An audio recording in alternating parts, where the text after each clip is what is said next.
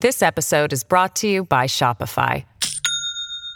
Do you have a point of sale system you can trust, or is it a real POS? You need Shopify for retail. From accepting payments to managing inventory, Shopify POS has everything you need to sell in person. Go to shopify.com/system, all lowercase, to take your retail business to the next level today. That's shopify.com/system.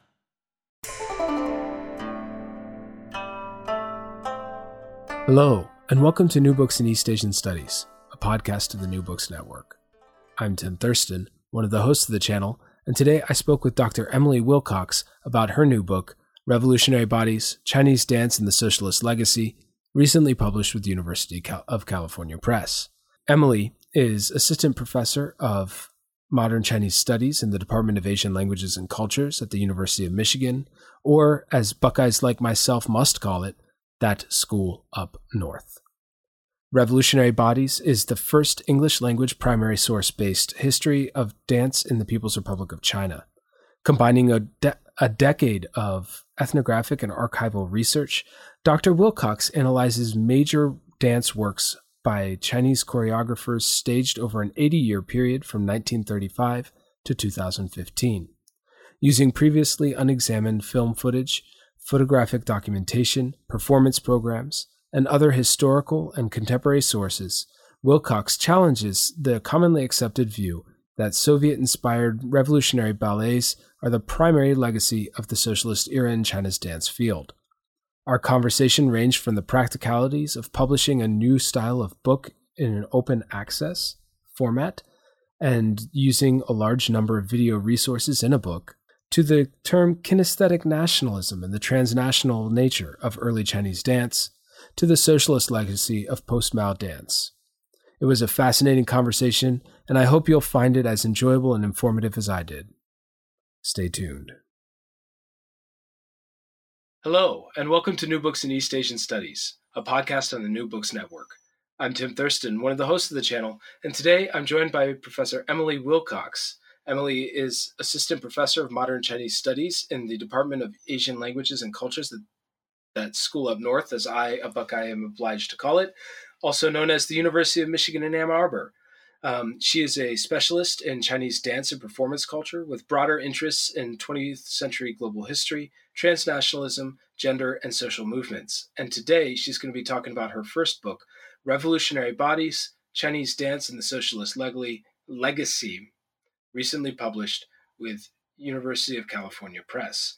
Emily, welcome to the podcast. Thank you. Thanks so much for having me. It's our pleasure. Emily, I'm wondering if you can tell us a little bit about yourself. Sure.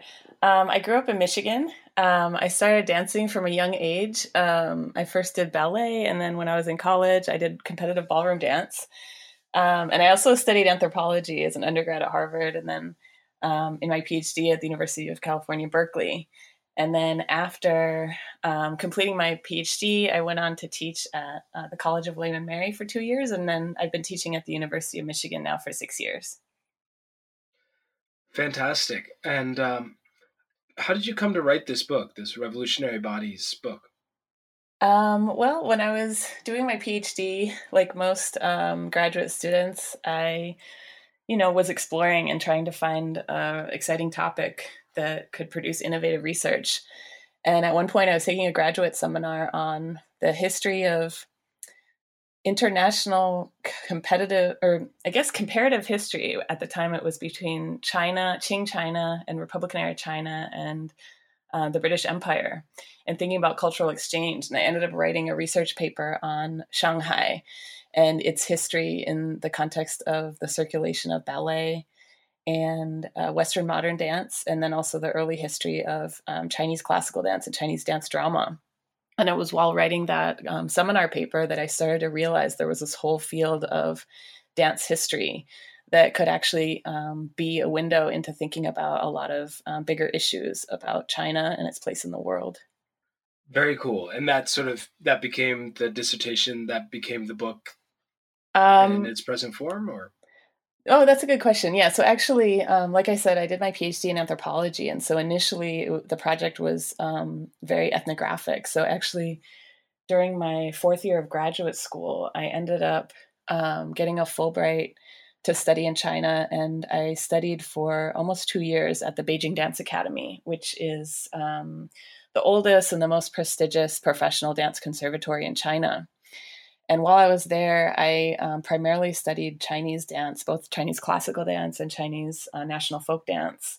And then I also did ethnographic fieldwork in Beijing and then in a number of other locations around the country through short-term visits that were connected through this larger professional dance community.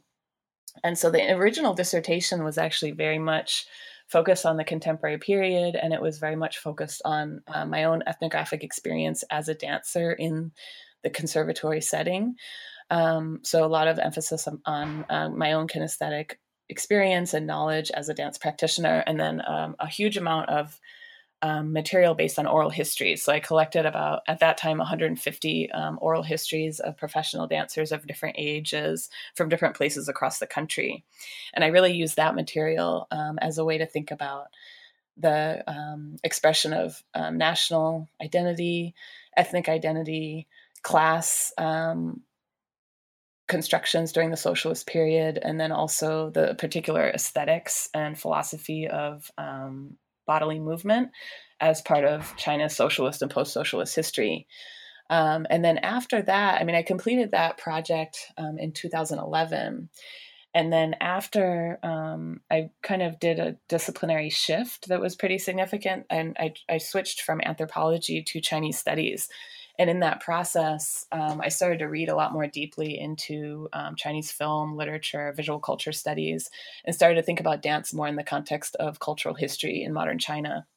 And from that perspective, I actually decided to completely sort of start over and rewrite the book and redo the research from a cultural history perspective. And so the actual book is a product of that that second phase of research that I did after completing the dissertation. And that's why it's actually much more of a dance history than an ethnography per se, although the last chapter does draw on my ethnographic research. Oh, that's very cool. Sort of seeing the way that the changes in disciplines have helped to sort of shape the development of the book. And it does seem to really go through. I think in the introduction you say it's a chronological. It goes chronologically from sort of the 1940s into the present. So that's really interesting to sort of see how that came to be. Um, since we're sort of moving into the book, I'm just wondering if we could talk a little bit about the book's form itself, because it's sort of unique, and I don't know if the print copy has this, but for one of the things that immediately stood out to me in the book is the way in which you have embedded video excerpts of dance that readers can watch by scanning a QR code on their phones or on some other device. I love this feature, and I was wondering if you could talk a little bit about it and sort of how you were able to make that happen.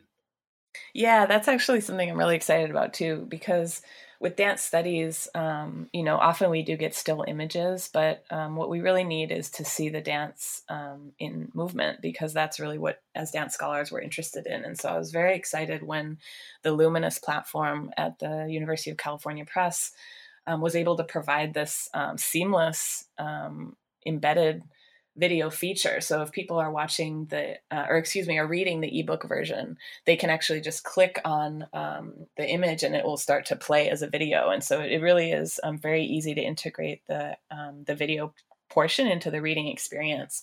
And like you said, for people who are using the actual physical copy of the book, which is available in softcover, they can just scan the QR code or type in the web link and be able to see the video immediately while they're reading. And there's 19 excerpts of dance works that date from 1947 all the way up to 2015. Oh, that's super cool. And so did you have to go and get permissions for all of those as well, or? For most of them, I did, yeah. So anything after 1968 needs to have a permission. And so I was able to draw on the personal networks that I had from being a long-term ethnographer in the professional dance community in China.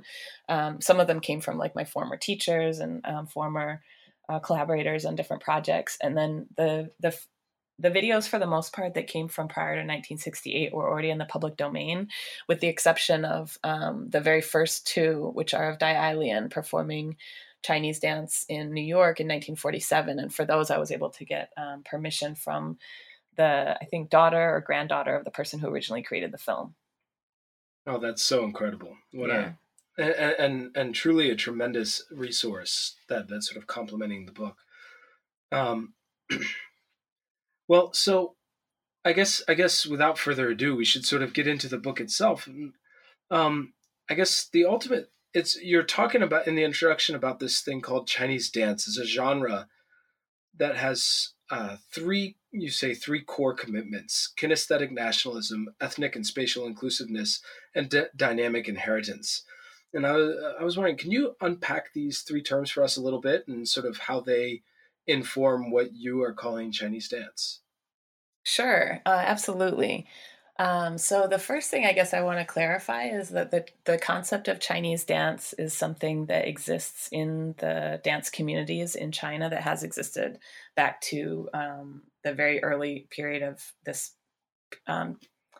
chronology that I'm writing about, back to the 1940s. And so this is a term that is internal to the community of dancers that I'm writing about. And my approach in this book was to try to understand what the practitioners themselves actually mean by Chinese dance and how their own theorization of this concept has actually produced this dance genre that has a huge role in Chinese dance practice today, not only in China, but also among diasporic communities and Sinophone communities in other parts of the world.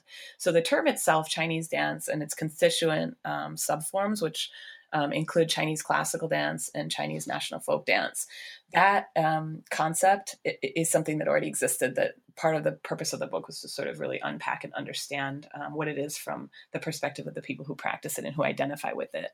And so the three core commitments are features that I identified as really persistent values that dance practitioners who identify with this practice of Chinese dance have enacted through their choreographic choices, through their pedagogical choices, through the institutional development, and then through their own theorization and writing, basically throughout the whole history of the form. And so the first one, kinesthetic nationalism, it really dates back to the national forms movement of the late 30s and early 40s, 民族形式. And this was a concept that many people associate with Yan'an. It was theorized in the late 30s and early 40s at the very beginning of the Yangge movement in the communist area during the Sino-Japanese War. But also there were intellectuals and artists who participated in that dialogue about 民族形式, or national forms, actually across the country. And it was that dialogue and that effort to sort of develop national forms in a whole wide range of artistic spheres, like visual arts, theater, language, music, that dance actually became part of this larger movement to create a national form or a national expressive aesthetic or vocabulary that could be developed within the sphere of dance. And so kinesthetic nationalism for me is the set of ideas that emerged out of that, that set of dialogues and debates and experiments in which practitioners of Chinese dance really identify dance form, or what's sometimes referred to as a movement vocabulary, the movements themselves, the styles of the movements, as what defines this genre from other genres. So what distinguishes Chinese dance from ballet, for example, or from ballroom dance, or from Euro-American modern dance, is actually the vocabulary of movements that the body is performing. This is really important because a lot of the early theorists of Chinese dance really wanted to make a distinction between who was performing the dance, or what the themes of the dance were. So Dai Lian, who's one of the early theorists of this concept, says, just because Chinese people are dancing doesn't make it Chinese dance.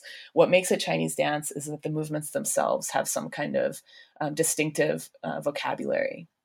And she also made the similar argument saying, even if it's a dance that's about a Chinese story, or it's telling some kind of, it's portraying some kind of character that exists within a Chinese historical framework, that too does not make the dance Chinese dance. So for her, it was very explicit that it was the form of the movement that identified it as Chinese dance.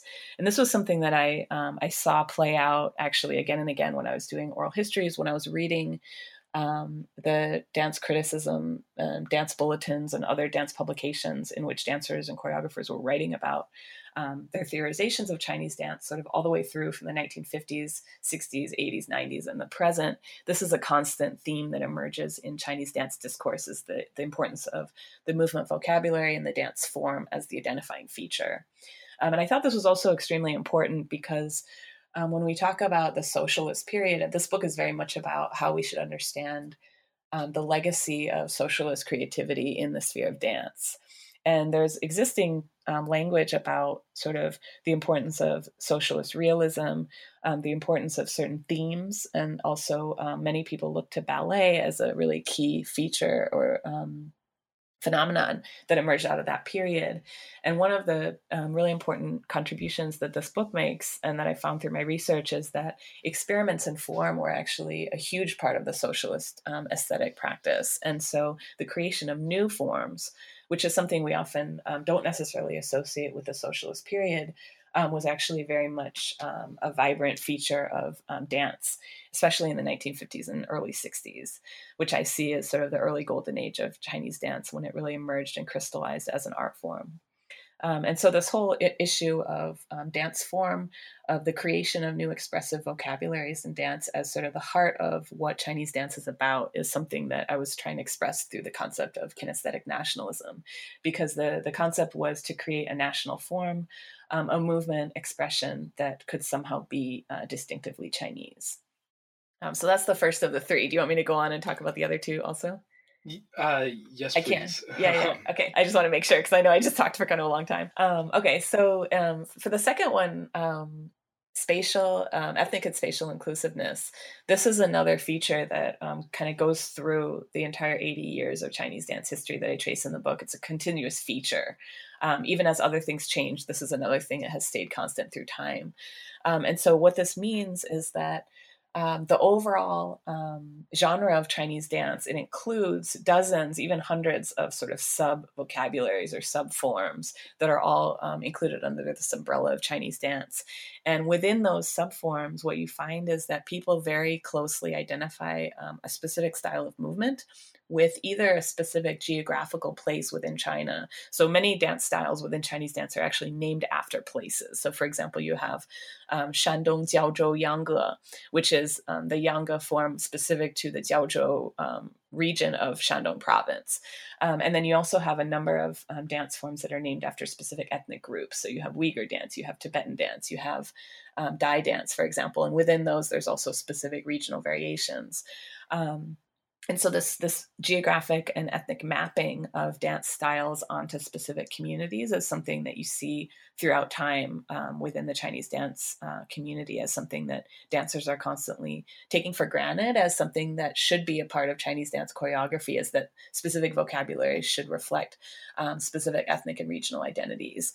And the regional part is actually very important, because many people who are familiar with Chinese dance know that it expresses different ethnic identities, because they're familiar with sort of seeing different minority dance styles presented on stage. But what many people don't realize is that actually many of the different dance styles that are included in Chinese dance are actually representations of local Han ethnic identities. And so like the example I just gave of Shandong Jiaozhou Yangge is classified as a Han ethnic dance of a particular region. And from the early period of the emergence of this dance form, you can see a really clear structuring of, for example, the conservatory curricula are designed around these quote unquote regions and ethnicities. So at different times, there'll be like the 4 regions and the 5 ethnicities. And so this geographic and spatial imaginary is part of a larger ethnic imaginary that goes into the creation of Chinese dance as an expression of China as a nation as a whole. And so another part of that is that throughout history, there's been a large number of practitioners who come from these diverse regions across the country, and also different ethnic backgrounds, who have contributed to the creation of the dance form. And in this way, this makes Chinese dance, I think, a really great space in which to examine issues of China's changing multi-ethnic identity throughout different historical periods. And then lastly, the concept of dynamic inheritance is also something that I see it was something that I first encountered as an ethnographer when I was, taking Chinese dance classes every day and sort of immersed in the atmosphere of dialogue by Chinese dance practitioners and scholars, was a really clear sense that although Chinese dance is classified as a folk form or a classical form, it's actually not, the practitioners themselves are not envisioning what they're doing as a static preservation of existing forms. So in this way, the sort of ideologies or theorizations of Chinese dance don't actually fit into a lot of the existing conceptions that we have in the West about what folk dance is or what classical dance is, as something that's always looking back to the past and sort of meant to be preserving something in its exact form into the current or future moments. And instead, what I found was that people had a very self-reflexive concept of their own role in reimagining and recreating tradition constantly through each generation. And so the idea of dynamic inheritance is actually meant to theorize what I find to be one of the basic assumptions and values within this Chinese dance practitioner community, which is that each generation actually has the responsibility to reimagine and recreate traditional forms, to make them current and to make them appeal to a new contemporary community of audience members and dancers. And so this dynamism of constant change is actually, and innovation is actually built into the notion of inheritance within this practitioner community.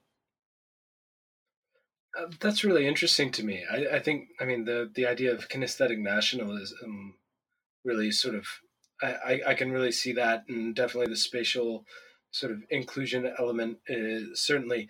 I'm curious about the dynamic inheritance, because I think a lot of Western scholars, particularly ethnographers, would agree that traditions are by nature dynamic.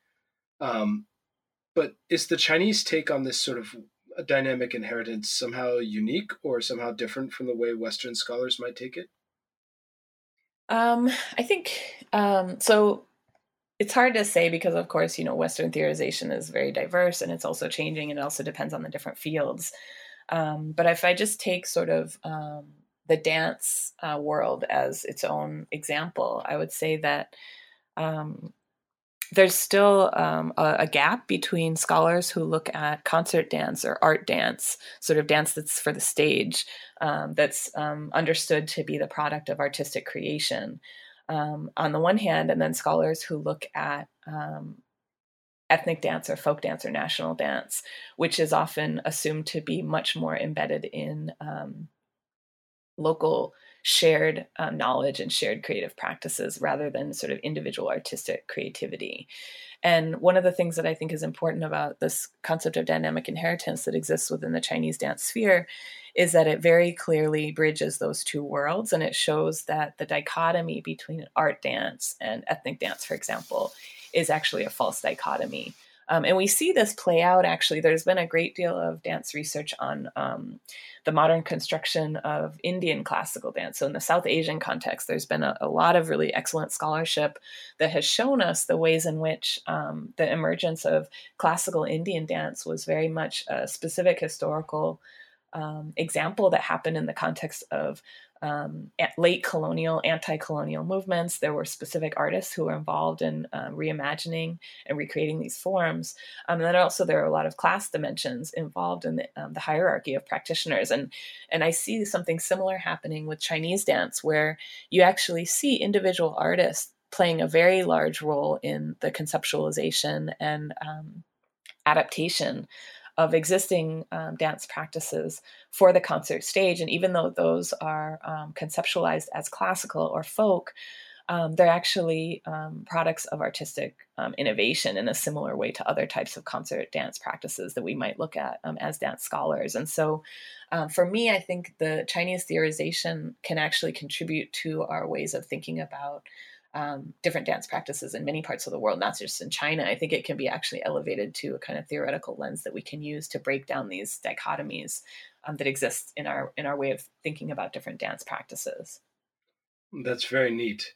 And I guess sort of once we start talking about the individual dancers and the individual sort of performers who are making these changes. One of the things that also struck me, particularly in the introduction in chapter 1, was how um, international many of these earlier creators of Chinese dance were. Mm-hmm. And it reminds me of something I think I read recently about ideas on the international art market, sort of where this international space it's about the art, um, and but it's different with Chinese dance, where you have these people who have been abroad or come from abroad and come back to China. And I was wondering, is being international sort of a prerequisite for the opportunity or the aesthetic sense to play a role in these creative fine arts at that sort of early moment, or perhaps was it at that particular point, or is it, or am I getting it wrong? No, I think that's a perfect assessment. I mean, you're right. So one of the things that I discovered in the process of the historical research that I found really exciting is that this early group of founders of Chinese dance did include, like you said, many people who had very intercultural, transnational upbringings. And so Dai Lian was a third generation diasporic Chinese, born and raised in Trinidad, who found her way to China in the 1940s and then became, the leading figure actually of this form at that time. And then you have Kambar Han, who is a Uyghur dancer born in Kashgar, who trained in Uzbekistan and Moscow, really had a full professional career in the former Soviet Union before she moved back to Xinjiang in the early 1940s and also became a leading figure. Then you have Che Seung-hee, who is actually a Korean dancer who trained in Tokyo. She grew up during the Japanese colonial period in Korea, and she became an internationally known dancer and then eventually came to China in the 1940s and contributed to this field. And then you have other figures like Wu Xiaobang, who was born and raised in China, but was exposed to dance and received his dance training in Japan during the 1930s. And so these are just some examples of the people who were part of this early generation. And I think, absolutely you see a predominance of figures like these who had professional dance careers abroad or at least trained abroad. And I think part of the reason for that is that the concept of concert dance as an independent artistic sphere, separate from music and theater, was actually something that was relatively new in China in the early 20th century. And of course, China has a long history of dance performance. But throughout time, dance has often been combined with theater or with ritual practices or with music. And especially during the Qing dynasty, dance was usually part of the operatic sphere. And so in the early 20th century, there really wasn't an indigenous field of concert dance that could produce these really, influential, highly trained figures. And so for that reason, many of the early members of this cohort received their training abroad, and it was abroad that they were exposed to and initiated into this profession of dance. And so because of that, you do see that the early generation is sort of bringing a lot of their training and their inspiration from abroad. And apart from that, I mean, there was definitely a large amount of folk performance that included dance as a huge element. But that wasn't really present in a lot of the urban areas where we see the concert stage emerging as a really important site of entertainment and political culture, especially with like the spoken drama movement. And so it's really in the urban areas that you have a lot of these cosmopolitan or transnational communities, and you have a lot of the documented discourses about the creation of modern concert dance. And so, like you said, like many other artistic forms at the time, a lot of the new developments were happening in the context of these global circulations of people. It's really neat. It's something I feel like I've seen a lot in my own research as well. And I guess maybe we can sort of jump straight into one of the examples that you profile in chapter 1. This is Trinidad-born Dai Lian, who you've mentioned once or twice already. And how did Dai Lian come to play such a significant role in Chinese dance, and what were the and how does her story serve as a sort of a lens through which to understand some of the major developments in China's dance history during the early 20th century?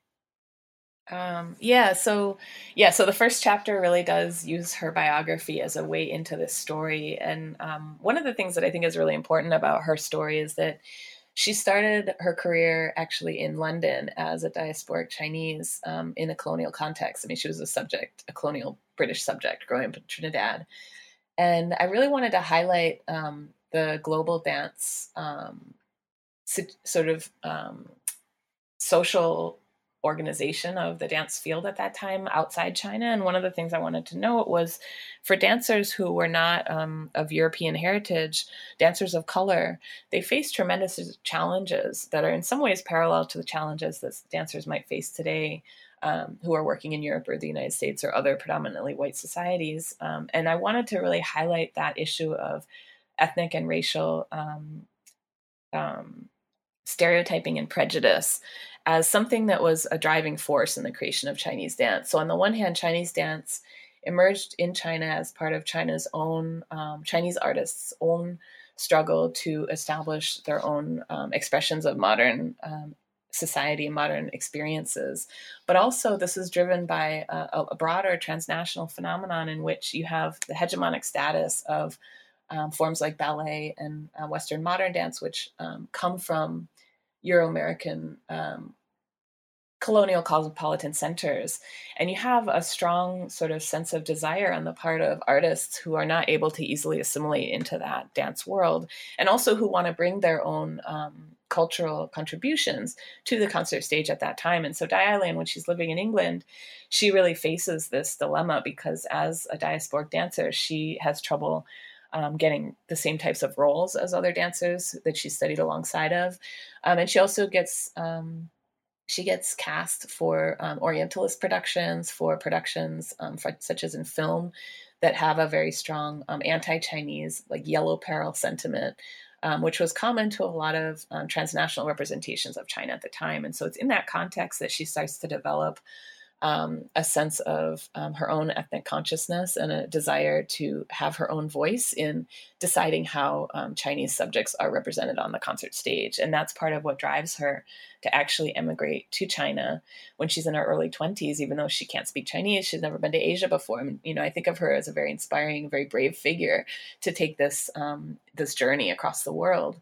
In the early 1940s, she arrives in Hong Kong, and then because it's the wartime, she actually is able to participate in a lot of the fundraising events to actually raise consciousness and raise funds to support the Chinese side of the Sino-Japanese War. And so it's within that very particular historical moment that all of these different things converge in terms of her own experience as a dancer, the larger movement to sort of bring overseas Chinese into this national consciousness, which was happening all over, not just in dance, but in many different fields at the time. And so it's a convergence of events. And then she ends up in Chongqing, which at the time was the KMT capital during the war. And she ends up, getting embedded into a lot of the local artistic communities, in part through her husband, Ye Qianyu, who's a famous Chinese painter and cartoonist, he sketched a lot of really now very enduring images actually of dancers, including Dai Lian's own dance, but also of a number of other dancers at the time. And so it's through her connection to Ye Qianyu, she gets involved in the leftist artistic community in Chongqing. And it's actually there that she develops a whole cohort of students and collaborators. And she conducts her own field work. So this is another way in which she's actually a very inspiring figure. She is not content to sort of remain in the major urban centers. She really feels that in order to find the material that she wants to use to create these new concert dance forms, she needs to go out to many different parts of the country. So she travels to what was at the time part of the Tibetan region, which is now in Western Sichuan. She goes to Kangbing and she does ethnographic fieldwork with Tibetan dancers there.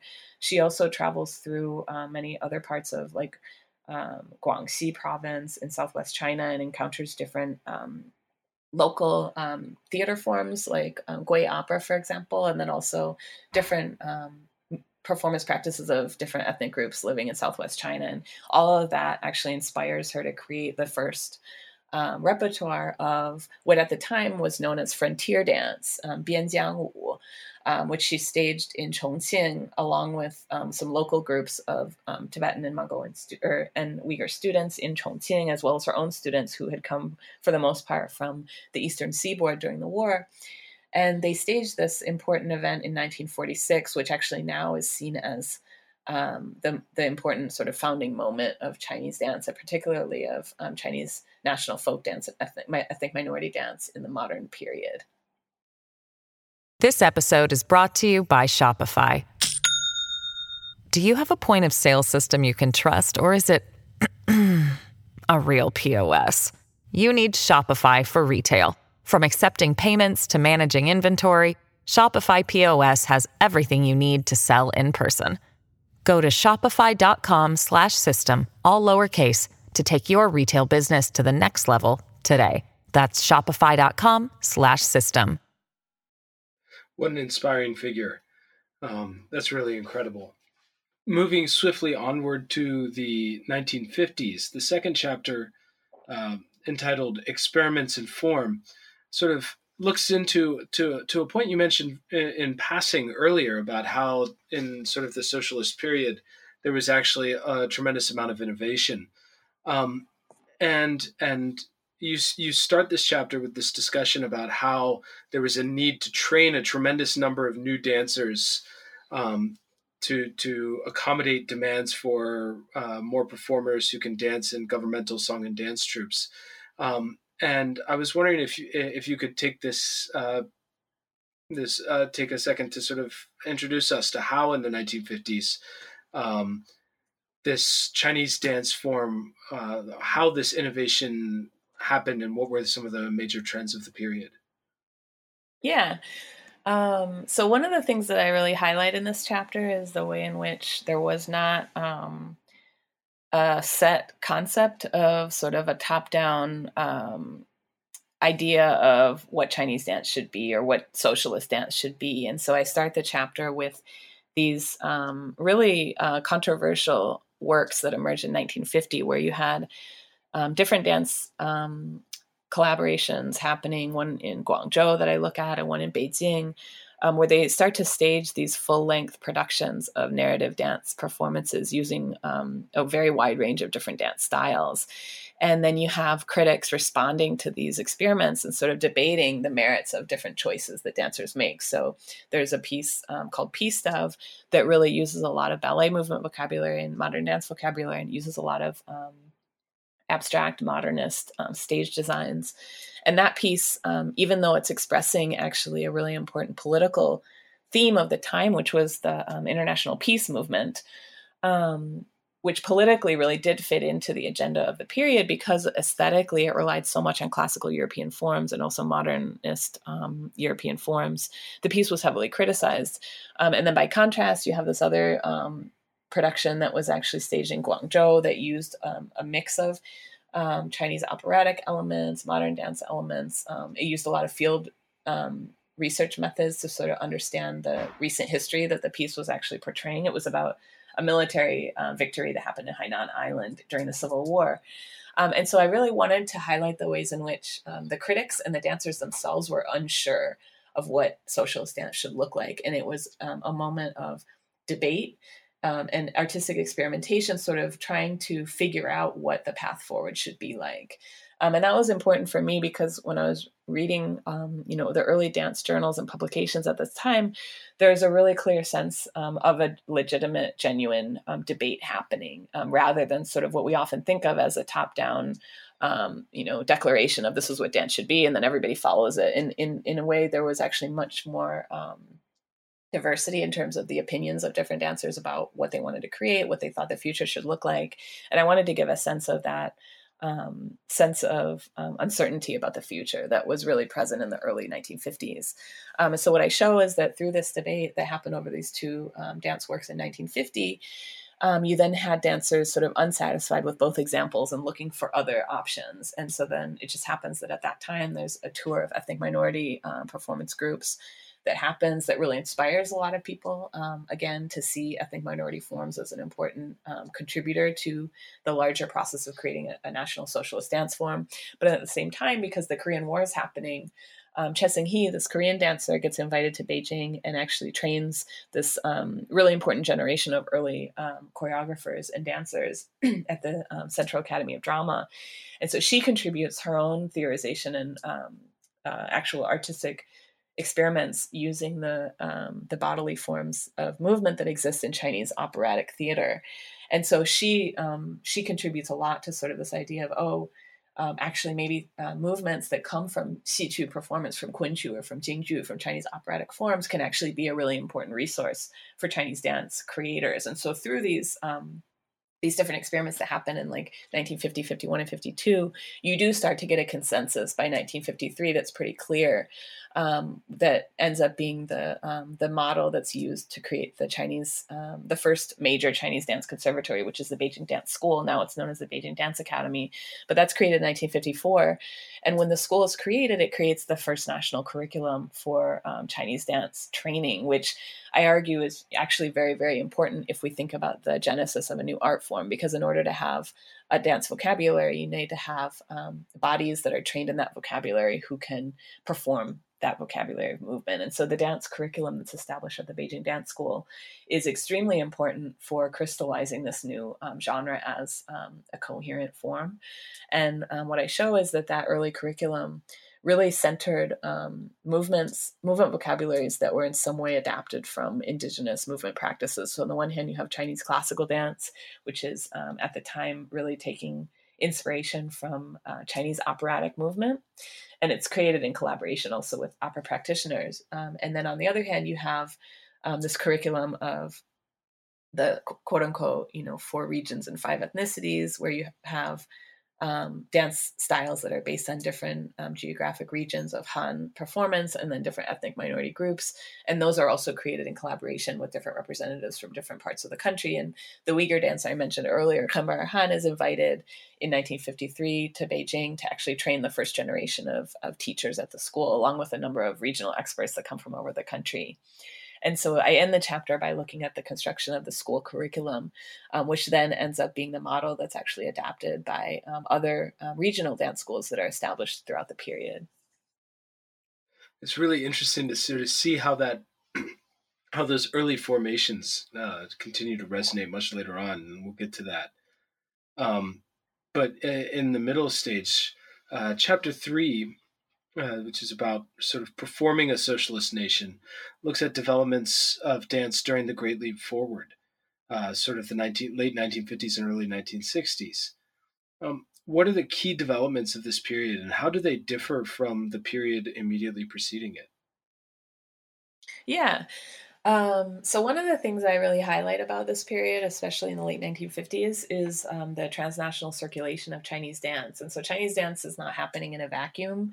It's really happening in dialogue with many other national dance movements that are happening in other parts of the world, and especially in the leftist sphere and socialist countries, and also countries that became involved with the non-aligned movement, with the Bandung Conference, and so on. So you have a convergence of, on the one hand, a lot of anti-colonial and post-colonial dance movements that are producing these new representations of indigenous cultures around the world and national cultures around the world through dance. But then you also have in the socialist sphere, especially in Eastern Europe, the Soviet Union, but also in North Korea and Vietnam, you have the construction of these socialist folk dance forms, especially in ethnic dance forms.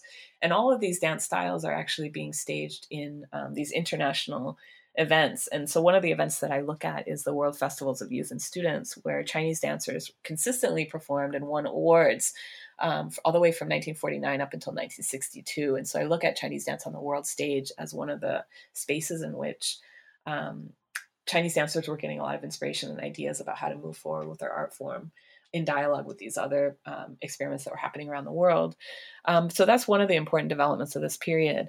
And another important development is the emergence of what becomes known as the Minzu Ju, or Chinese dance drama, or national dance drama, which is meant to be a full-length narrative dance production. And one of the things that's important about it is that it allows for complex narratives and stories and characters to actually emerge on stage through dance. And this is really important because a lot of the earlier dance choreography was, shorter, especially in the Chinese dance choreography. It was shorter, non-narrative, often choreographies that were meant to sort of represent or stage a specific regional identity or ethnic identity, or sort of new class consciousness or new, sometimes gender image, but it wasn't necessarily carrying out a complex storyline. And the national dance dramas that came about, particularly in the late 1950s, they were able to take dance to a much higher level in terms of the types of complex ideological and political themes that they could address through the narrative devices that were developed for the stage for dance performance.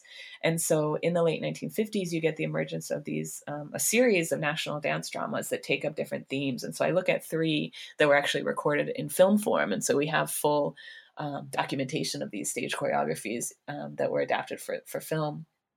And so I look at how these choreographies dealt with issues such as marriage choice, which is a really important issue for the communist state, especially early on in the 1950s, sort of promoting these new ways of promoting new gender relations and new family structures around the idea of gender equality and the role of youth in choosing their own marriage partners. And so there are dances that are sort of about that theme. There are dances that deal with the understanding of Chinese history in relation to the colonialization of Asia and sort of where China fits into this anti-colonial rebellion that starts. So one of the dances actually looks at a local peasant revolt that happened in Shanghai during the Taiping Rebellion as a way of rethinking the long history of peasant uprising in China as something that is a class issue, but as also an issue of fighting against the colonial exploitation of China by European and U.S. forces in the 19th century. And then the last piece that I look at that's an example of this is a piece that is about the Civil War, but focuses on an ethnic minority community in Yunnan and sort of thinks about the interconnected relationships of class exploitation and ethnic exploitation in the period prior to the establishment of the People's Republic of China. And so I think these pieces are actually examples of the way in which dance can help us to understand the ideological and political commitments of different moments in the historical trajectory of the People's Republic of China. And specifically during the Great Leap Forward, you see a lot of experimentation with new types of gendered figures. So I look at some of the lead characters of these dance dramas who are often women. And they combine in really interesting ways elements of more traditional femininity with the socialist era ways of thinking about women's role in society. And so we can look at the gradual progression of these different concepts that happen on the stage through dance choreography at this time. Very neat stuff. Just all the way through, there are so many different points that could be sort of unraveled a bit more. But I want to jump over to the next chapter, which moves us forward from the Great Leap Forward into the Cultural Revolution. And in it, it's called A Revolt from Within, and you're looking at revolutionary ballet during the Cultural Revolution. How does, and you describe sort of ballet as sort of an other against which or prior to the Cultural Revolution as being sort of the other against which the Chinese dance self could be defined. So what happens in the Cultural Revolution, and how does it help us better understand Chinese dance? Yeah, thanks. So this is actually one of the hardest chapters to write in the whole book because in many ways I found it to be very paradoxical that ballet ended up becoming this really important symbol of socialist culture during the Cultural Revolution because it didn't fit with everything that had been happening prior to the Cultural Revolution. So if you look at the debates that were going on, the ways that people were theorizing, exactly as you said, people were consistently theorizing ballet as being inconsistent with Chinese socialist values. And so whether it was because prior to the establishment of the PRC, ballet was mainly introduced to China by the so-called White Russians who had fled the Soviet Union because they didn't support the communist regime. They were the ones actually teaching ballet in urban centers. And in the 1940s, ballet was associated with urban bourgeois culture. And so from that sense, it was seen as antithetical to socialist values. And then also because it was Western, it was seen as incapable of expressing a distinctive Chinese aesthetic sensibility and cultural heritage on stage. And so there are many reasons for, that people saw ballet as really not the right fit for what they wanted to, see on stage to express the new Chinese socialist culture. However, by the mid 1960s, there's so much debate going on and so much, new sort of experiments continuing to take place. And one of the things that happens is that you start to see countries from the non-Western world actually using ballet as an expression of their own modern national identity. So there's a really pivotal event that happens in 1958 where a Japanese ballet ensemble comes to China and performs The White-Haired Girl. And around that same time, just a couple years later, the Cuban ballet comes. And so there's this awareness that ballet is actually being appropriated actually by third world countries, or in the case of Japan, other East Asian countries, to express very different sensibilities. And Chinese dancers start to be inspired by this concept that ballet can actually be appropriated and transformed into a local expressive form. So that's one thing that happens. And the other thing that happens is that, of course, you have constant friction and factions within the dance world. And so in some ways, the Chinese dance world was very much competing with the ballet subfield, even though the ballet practitioners actually represented a much smaller number in the broader sort of overall body of dancers as a whole. But because they were consistently given a space to sort of experiment with ballet, they continued to advocate for their own interests. And so I think what happened when the Cultural Revolution broke out is that you had these competing factions. And in some ways, Chinese dance had become so established as the official symbol of the socialist country that it actually became associated with in the hierarchy, it became associated with the established institutionalized culture that needed to be overturned when the Cultural Revolution happened. And so the ballet community was paradoxically the smaller, the less visible part of the dance world, and they were able to take advantage of this, call for revolution to overturn the existing hierarchy and actually displace the status that Chinese dance had had through the previous 17 years. And so there you get this 10-year period in the Cultural Revolution where ballet actually takes the lead and becomes the hegemonic form at the expense of Chinese dance. And so at that time, one of the things I talk about is how pretty much all of the leading figures of Chinese dance were attacked and criticized. And then you also have the first generation of Chinese dancers trained in the PRC who are also attacked and criticized. And Chinese dance as a whole is banned during the Cultural Revolution for the most part, except for what you see emerging within the context of revolutionary ballets. And so again, this is sort of also speaking back to this theme that Chinese communist culture, socialist culture is not homogeneous. It's not monolithic. There's different groups within that world that have different competing values, and they're constantly in flux, and they're constantly challenging one another to establish new ideas. And so it's showing, in a way, the continuous dynamism of this field. Even in this context, it becomes actually very violent. I'm still just in my mind trying to wrap my head around sort of ballet becoming sort of bourgeois, or not bourgeois, but proletarian. Yeah. I don't think I have enough time to deal with the cognitive dissonance. So instead, let's jump over to chapter 5, where you're looking at the post-Mao period. And it's called The Return of Chinese Dance. And you're looking at the development of new forms or in the early post-Mao period.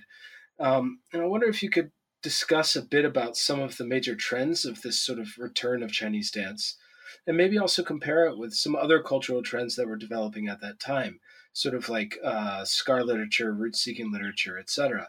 Are these trends in conversation? Are they similar but different, or what have you? Yeah, thanks. That's a really great question. So in this chapter, I look at what happens in the wake of the Cultural Revolution, basically. And one of the things that actually is happening across all these different artistic fields is criticism of the Cultural Revolution in different ways. So like scar literature is not something I talk about in the book, but it's definitely part of this larger context where people are voicing a really strong rejection of the Cultural Revolution in different ways, whether it's through their own life experiences that they're narrating in a very critical fashion, or sort of rejecting the aesthetic practices that were promoted during the Cultural Revolution. And this is happening in dance too. So similarly, in the late 1970s, you get articles critiquing the Gang of Four, critiquing Jiang Qing, and really making a clear statement that the Cultural Revolution was a deviation from correct revolutionary practice in dance. And what this produces, because the Cultural Revolution had really focused on ballet and had suppressed Chinese dance, ironically, this actually creates a space in which Chinese dancers are able to bring back what had been the iconic socialist dance form of the pre-Cultural Revolution period, which was all these Chinese dance choreographies that had been created in the 50s and early 60s. And so you get the return of the practitioners themselves. So they're coming back from, the labor camps, or in some cases from house arrest, or, from various ways in which they had been kept out of the professional dance world. They come back and they reassume their positions. And so the people come back. I really trace the way in which the institutions actually of the early socialist period are reconstructed. They had been, in many cases, reorganized or demolished during the Cultural Revolution period, but then they were actually recreated on the exact institutional forms, similar names to what they had in the pre-Cultural Revolution period. And so in the dance field, you get a reemergence of Maoist dance forms that were prevalent prior to the Cultural Revolution. And so this is something that I think gives us a different way of understanding this period. It's not just post-Mao, it's also a re-Maoification of certain aspects of socialist culture that had been suppressed during the Cultural Revolution. And so that's what happened in dance. And so I look at two dance forms that really gained a lot of visibility during this period. So one is the Dai Peacock dance, and that especially becomes popular through the contributions of this one artist, Yang Liping, who actually today continues to be one of the leading voices in Chinese dance choreography. She's like a huge media icon in China, in addition to being a very successful dancer and choreographer. And she got her start really in the late 1970s when she first performed the role of the Peacock Princess in this dance drama from Xishuang Ba Na. And so that's the one example I look at. And the other example I look at is Dunhuang dance, which is a style of Chinese classical dance that's inspired by the Buddhist art that is been preserved in the Dunhuang Wogao caves in northwest China. And so I show how these are two examples of following the ongoing pattern in Chinese dance, which is to learn from existing material, whether it's historical material like Dunhuang, or whether it's ethnographic material like the Dai Peacock dance. So dance choreographers are taking inspiration, they're doing field work, they're doing historical research to create new dance movement vocabularies and movement forms and choreographies. And then they're giving their own new innovative ways of staging those in the concert dance setting. And so you see that with these two examples of new productions, with Flowers and Rain on the Silk Road, which is the first full-length Dunhuang dance drama, and then with Zhao Shutun and Namaluna, which is the Dai Peacock dance story staged as a dance drama. One of the things I emphasize is that both of these were actually continuations of projects that had started in these regions, in Lanzhou on the one hand, in Yunnan on the other hand, during the 1950s. So you can actually trace these projects back to the mid-50s. And so they were projects that had begun, that were stalled out because of the Cultural Revolution, but then people started working on them again in the late 70s. And so in that sense, I see this period as continuing directly not only the models of creation, but also really specific projects that had begun in the pre-Cultural Revolution period. And they gained ascendance in the post-Cultural Revolution period because they represented something that was like a new innovation for the time, even though they were building on these earlier projects. And so I think it's really interesting to trace these particular dance styles that emerge in the 80s that actually continue to be very much a part of the Chinese dance choreographic repertoire today. So you still see Yang Liping's Peacock dance is performed a lot, and there's constantly new variations of it that are coming out. And the same thing with Dunhuang dance. So Dunhuang dance is now a very important constituent element of Chinese dance today that emerged really on the national stage in the immediate post-Cultural Revolution period as a continuation of the early socialist forms. That's really fascinating. And what happened to ballet in this early period?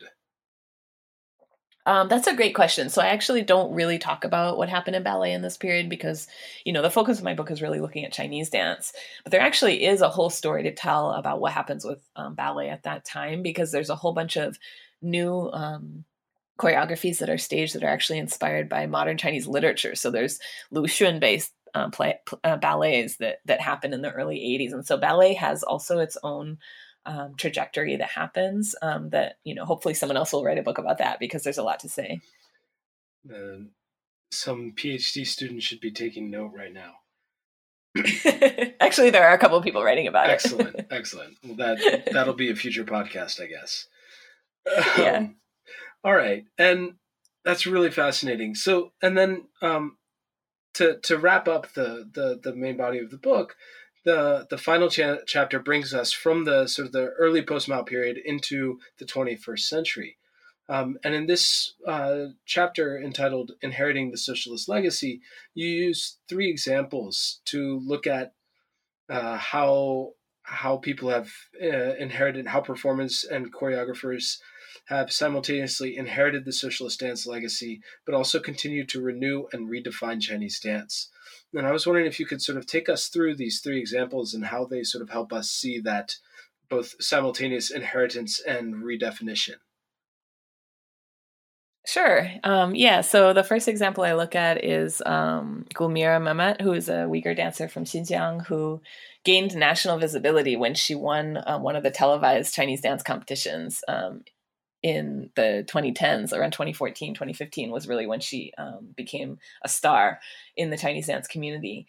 And I look at how she's actually the student of a student of Kambar Han. So she directly carries on this genealogical relationship that happens through dance education.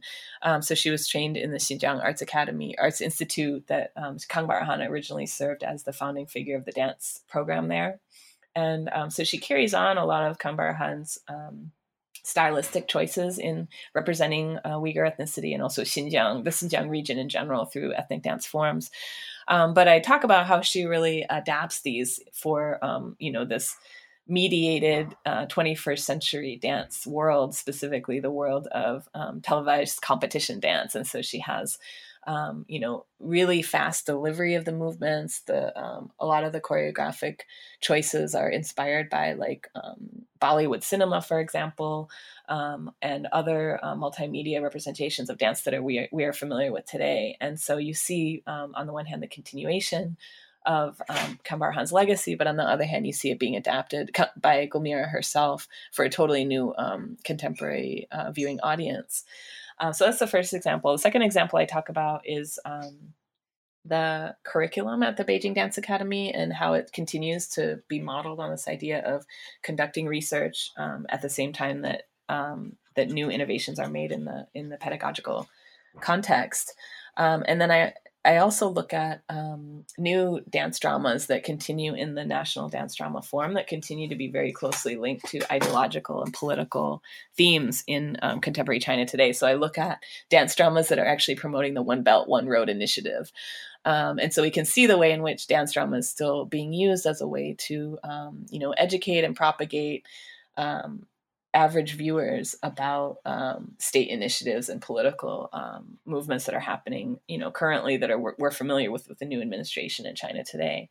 And then lastly, I look at some choreographers who are working within the Chinese dance genre, who are actually pushing the self-reflexive aspects of Chinese dance and the formal experimentation in Chinese dance. And so I look at Zhang Yunfeng, who's a Beijing-based choreographer who really deals with questions of historical memory and of staging the encounter between contemporary individuals and their own historical past in different ways through his choreography. And so I see him as someone who's sort of a visionary in taking us into new ways of staging Chinese classical dance themes, but in a way that are really relevant to contemporary audiences and also are adapting aesthetic dimensions of what we might see as more like avant-garde, experimental, contemporary dance choreography today. Fascinating stuff. Well, we've taken up a lot of your time today. Before I let you go, though, I was wondering if you could just give us answer one more question, and that's specifically, what are you working on now? Yeah, so thanks for asking about that. So I am currently working on a new project that continues to look at dance in the Asian context, but I'm really interested in the representation of inter-Asian imaginaries through dance during the early 20th century. So I'm looking at the 1930s to the 1960s, and some of the people were people I had, discovered in the process of writing the first book. So like Dai Alian, and then Chesung Hee, the Korean dancer. But then some of the people are dancers that, I really didn't get a chance to write about very much in this book, like Mikiko Matsuyama, who's the Japanese ballerina who first performed the role of the white-haired girl in China in 1958. So those are some of the examples of the people I'll be looking at in this new project. And what I'm really interested in is how different concepts of Asian, inter-Asian, transnational consciousness, specifically ideas of the East, emerged from the perspective of Chinese and other Asian choreographers themselves, rather than being represented by, Euro-American choreographers. So in a way, it's a challenge to the history of Orientalist dance to look at how people imagine the East who identified with the East as their own ethnic identity. Well, that sounds really fascinating. I can't wait to see to read more as it comes out. Well, the book is Revolutionary Bodies, Chinese Dance and the Socialist Legacy. Thanks very much, Emily, for all your time today. Yeah, thank you so much. It was great talking with you.